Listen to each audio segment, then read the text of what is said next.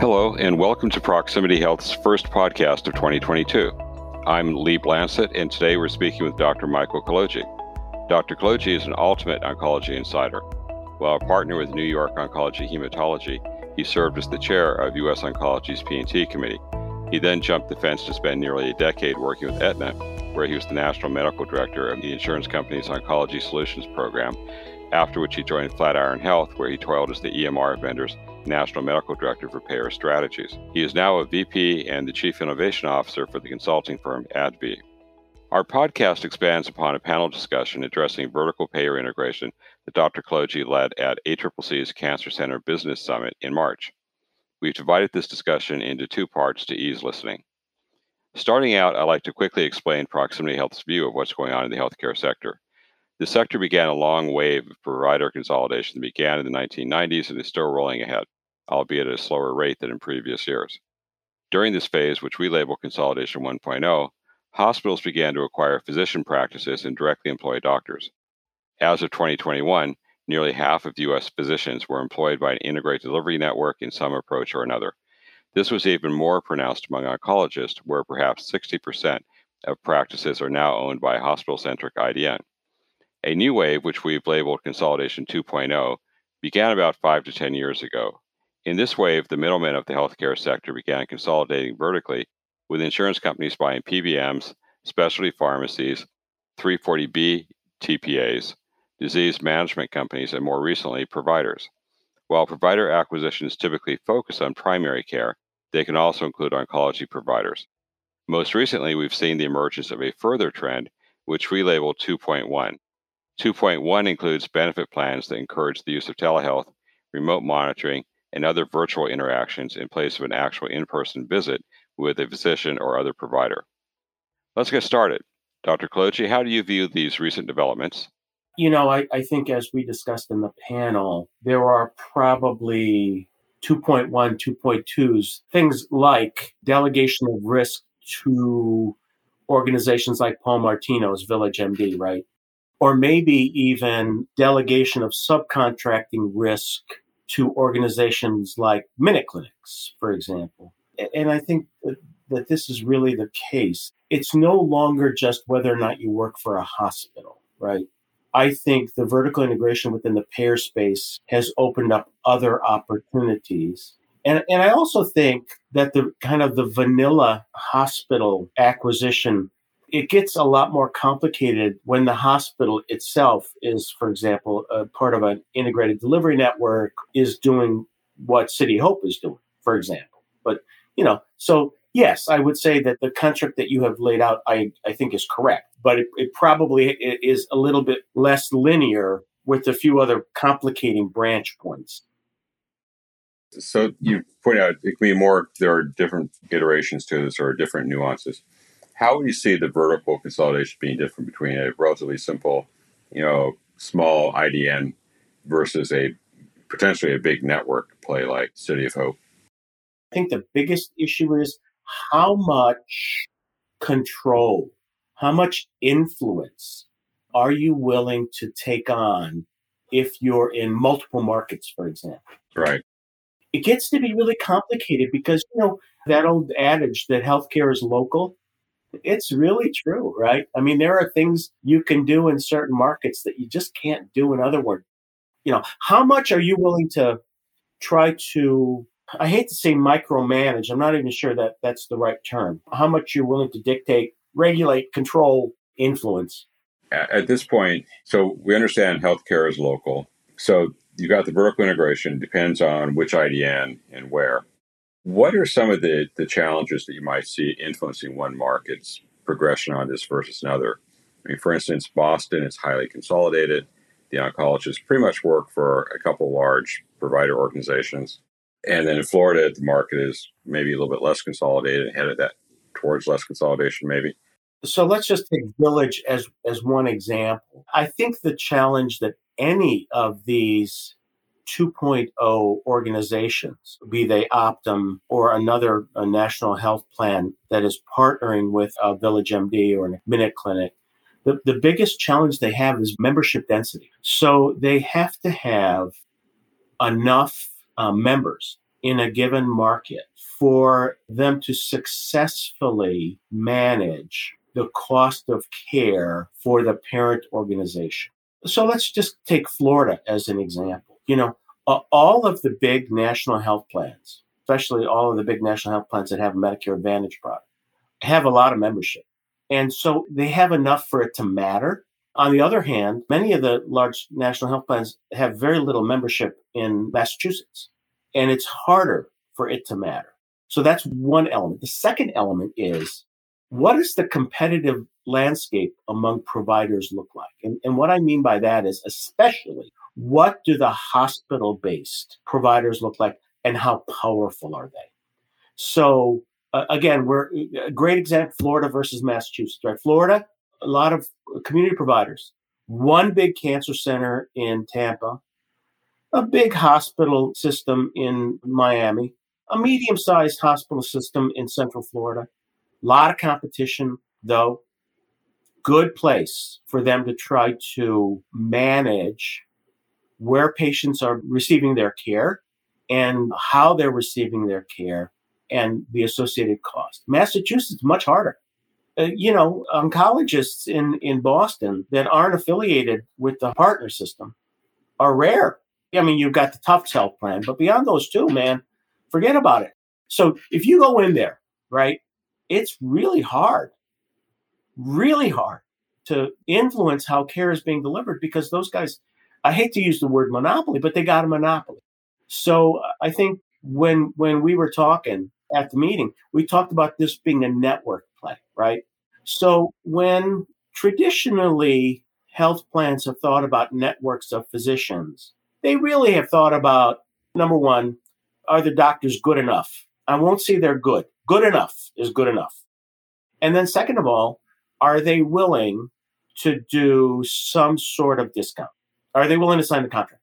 And that was it. That was the network play. But here, it's much different, because what you're doing really is narrowing the number of physicians that you want to take care of your patients. And in some places you can do that, and in other places, not so much. Now, it's clear, right, that if you can succeed in doing that in any given market, you could have the kind of consolidated organization, can have serious influence on how care is delivered. And I mean everything from where CAT scans and PET scans and MRIs get done, to who's your radiation oncologist of choice, to what your formulary is. All those things all of a sudden come into play, because those providers in those geographies, they want to have a good relationship with you, because it's in their best interest to retain those patients. And if you're on the outside, you're not going to do so well. Okay. So I guess what you're saying is, where you've got a lot of provider market consolidation, there won't be much opportunity for these folks, because they just will not be able to access a sufficient number of either lives or providers. Yeah, I think that's generally true. I would say talking to an organization like TOPA or Florida Cancer is probably a little bit different than talking to MD Anderson. But because those types of organizations come to the table with different expectations in terms of, what kind of contract they're willing to negotiate and sign. But yes, I think that's exactly right. I think less provider consolidation, and especially less strength in the hospital and hospital-based providers, makes it a lot easier for these kind of vertically integrated organizations to succeed. Okay. And so this would include not only the Optum version of 2.0, but also the Village MD, MinuteClinic, yes. Health.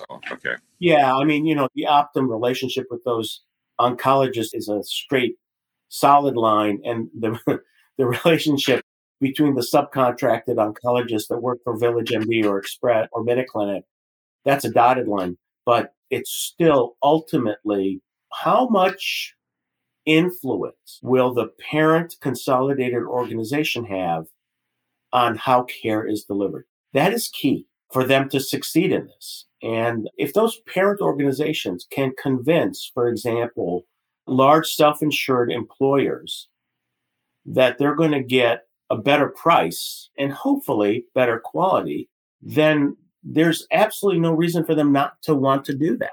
But again, it's very market specific. The dynamics may vary tremendously by market.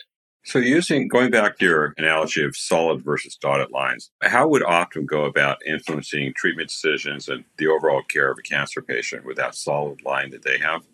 Well, I think, if you think about what the cost centers are for a patient receiving treatment for cancer, let's just start with number one. What's the most expensive hospital in your area? And negotiating a discounted day rate or percent of bill charges contract so that your patients are preferentially admitted, I think that's one. I mentioned where scans are done. Obviously, freestanding imaging centers are a lot cheaper than hospital-based imaging centers. You don't do MRI scans in the hospital. You just don't do it. And then formulary. So formulary is the most interesting one because there are easy things that they can do. And we know they're easy because they're already doing them with physicians who are not owned by Optum, right? They pay for a biosimilar. That's it. There is a preferred agent. If you use the non-preferred agent, you don't get paid. So for biosimilars, for example, they can profoundly restrict. The whole argument about whether it's an interchangeable biosimilar or not, it matters not here. This is not a discussion about that. If the physician agrees that that's their preferred biosimilar, that's their preferred biosimilar. Then we get the interesting question about drugs in class. So we're not necessarily talking about all the debate around protected classes and whether every drug needs to be. That's not what we're talking about. We're talking about preferred formulary. So could they have a preferred IO treatment for a given disease? And the answer is, why not? Sure they could. Of course they could. Those physicians are employed by that organization. Just as when you work for a hospital, they have a preferred formulary for the medicines that are given in the hospital. Now, the real question is, if you get down to the dotted line relationships, to what extent can they do that? And that remains to be seen. That is a really good question because it may be, for example, that if I'm VillageMD, I'm saying to myself, well, I could do one of two things. Number one is I could only contract with practices that achieve a certain percent compliance with my formula. Or that would be the stick version. The carrot version would be I reward practices that are compliant with my formulary a certain percentage of the time. But either way, you achieve the same goal, which is you restrict the formula. So in the case of Optum, basically you're running the EMR, you're employing the doctor, so the doctors see what they want you to say. Yeah. Very straight. Just like the issue with hospital-based, it's so funny because back in my past lives, when I went to visit ACOs, and these were, first-generation ACOs, they didn't really understand that the way for them to really win is to aggressively manage their subspecialty care. Or as I learned that in my time at Aetna, you don't save money on healthy people. The way to save money is to aggressively manage high burden of illness, chronic medical conditions, the diseases that cost you a lot of money. So if I'm Optum, you, the doctor that you work for me, you don't get to pick where the CAT scan's done. That's just not how we work. We do CAT scans where we have a preferred relationship unless there's extraordinary extenuating circumstance. And I know that sounds harsh, but when I talk about network play, that's exactly what I'm talking about. So I understand the formulary topic. Obviously, Optum can have its own formulary. But how does VillageMD or Carbon Health, any of these guys, get involved in formulary? I mean, do they have formularies? I think ultimately, VillageMD is going to have to make some choices about what subspecialists they want to subcontract with. And when they determine how much to pay those subcontracted entities, you could do it one of two ways, both of which achieve the same thing. You could capitate or develop a case rate, either one. And you could say, look, guys, you get a patient with breast cancer, this is how much you're going to get paid. In which case, the practice will have to internally wrestle with how they're going to manage formulary. Or from my previous life, what pathways to follow. Because, of course, pathways are a way of achieving preferred regimens, right? Preferred formulary placement. Or you could have a preferred formulary. And again, listen, because Village and Walgreens are so close to one another, you have to think of this as a possibility. Because Minute Clinics don't exist without CVS and Aetna. They have the expertise in-house to think about what a preferred formulary might look like and export that information to the practice. Yeah, it requires certain compliance level to remain a part of the network or to reward or penalize the practice, right? So that's not hard to do. I think as I look back on the work I did a long time ago on pathways, I would say exactly how pathways enter into this discussion is clearly undergoing changes now, because pathways were never really a way to manage formulary. But I assure you, the payers are thinking of pathways as a way to more aggressively manage formulary. So pathways are sticky, they're complicated, they're a lot of work to keep updated. Do you see the Carbon Health, the Village MDs, the outfits like that having the bandwidth to actually get involved in developing pathways? Or are they going to buy pathways? Or how would you see that playing out? Well, I think it depends on what health plan they ultimately partner with. So, for example, we talked about Optum. There's no doubt Optum can build their own pathways. Right. I mean, really. They could partner with a third party, somebody who has pathway experience, or their parent organization could provide the content. I mean, I don't think that's a particularly challenging problem. I think not at all. Okay, but would you see the ones who aren't affiliated with Optum or the other big players, again, back to say Carbon Health, which is, at least as of now, completely independent. Is it even feasible for those guys to get into this business, or are they just going to look to capitate and let the doctors worry about it? Yeah, the issue with capitation is that the risk of failure and the consequences of failure of your contracted practices could be profound. Then you lack network adequacy if they fall apart, right? So, there's probably more than one way to skin a cat, right? I mean, this is just, to me, the most straightforward one. We've reached the end of the first part of our podcast. In this part, we discussed how vertically integrated payers and their employed physicians will seek to control costs through tightly managing specialty care, including oncology. The final part of this podcast will build on the discussion and develop a point of view about where the future may take us in Consolidation 2.0 and 2.1.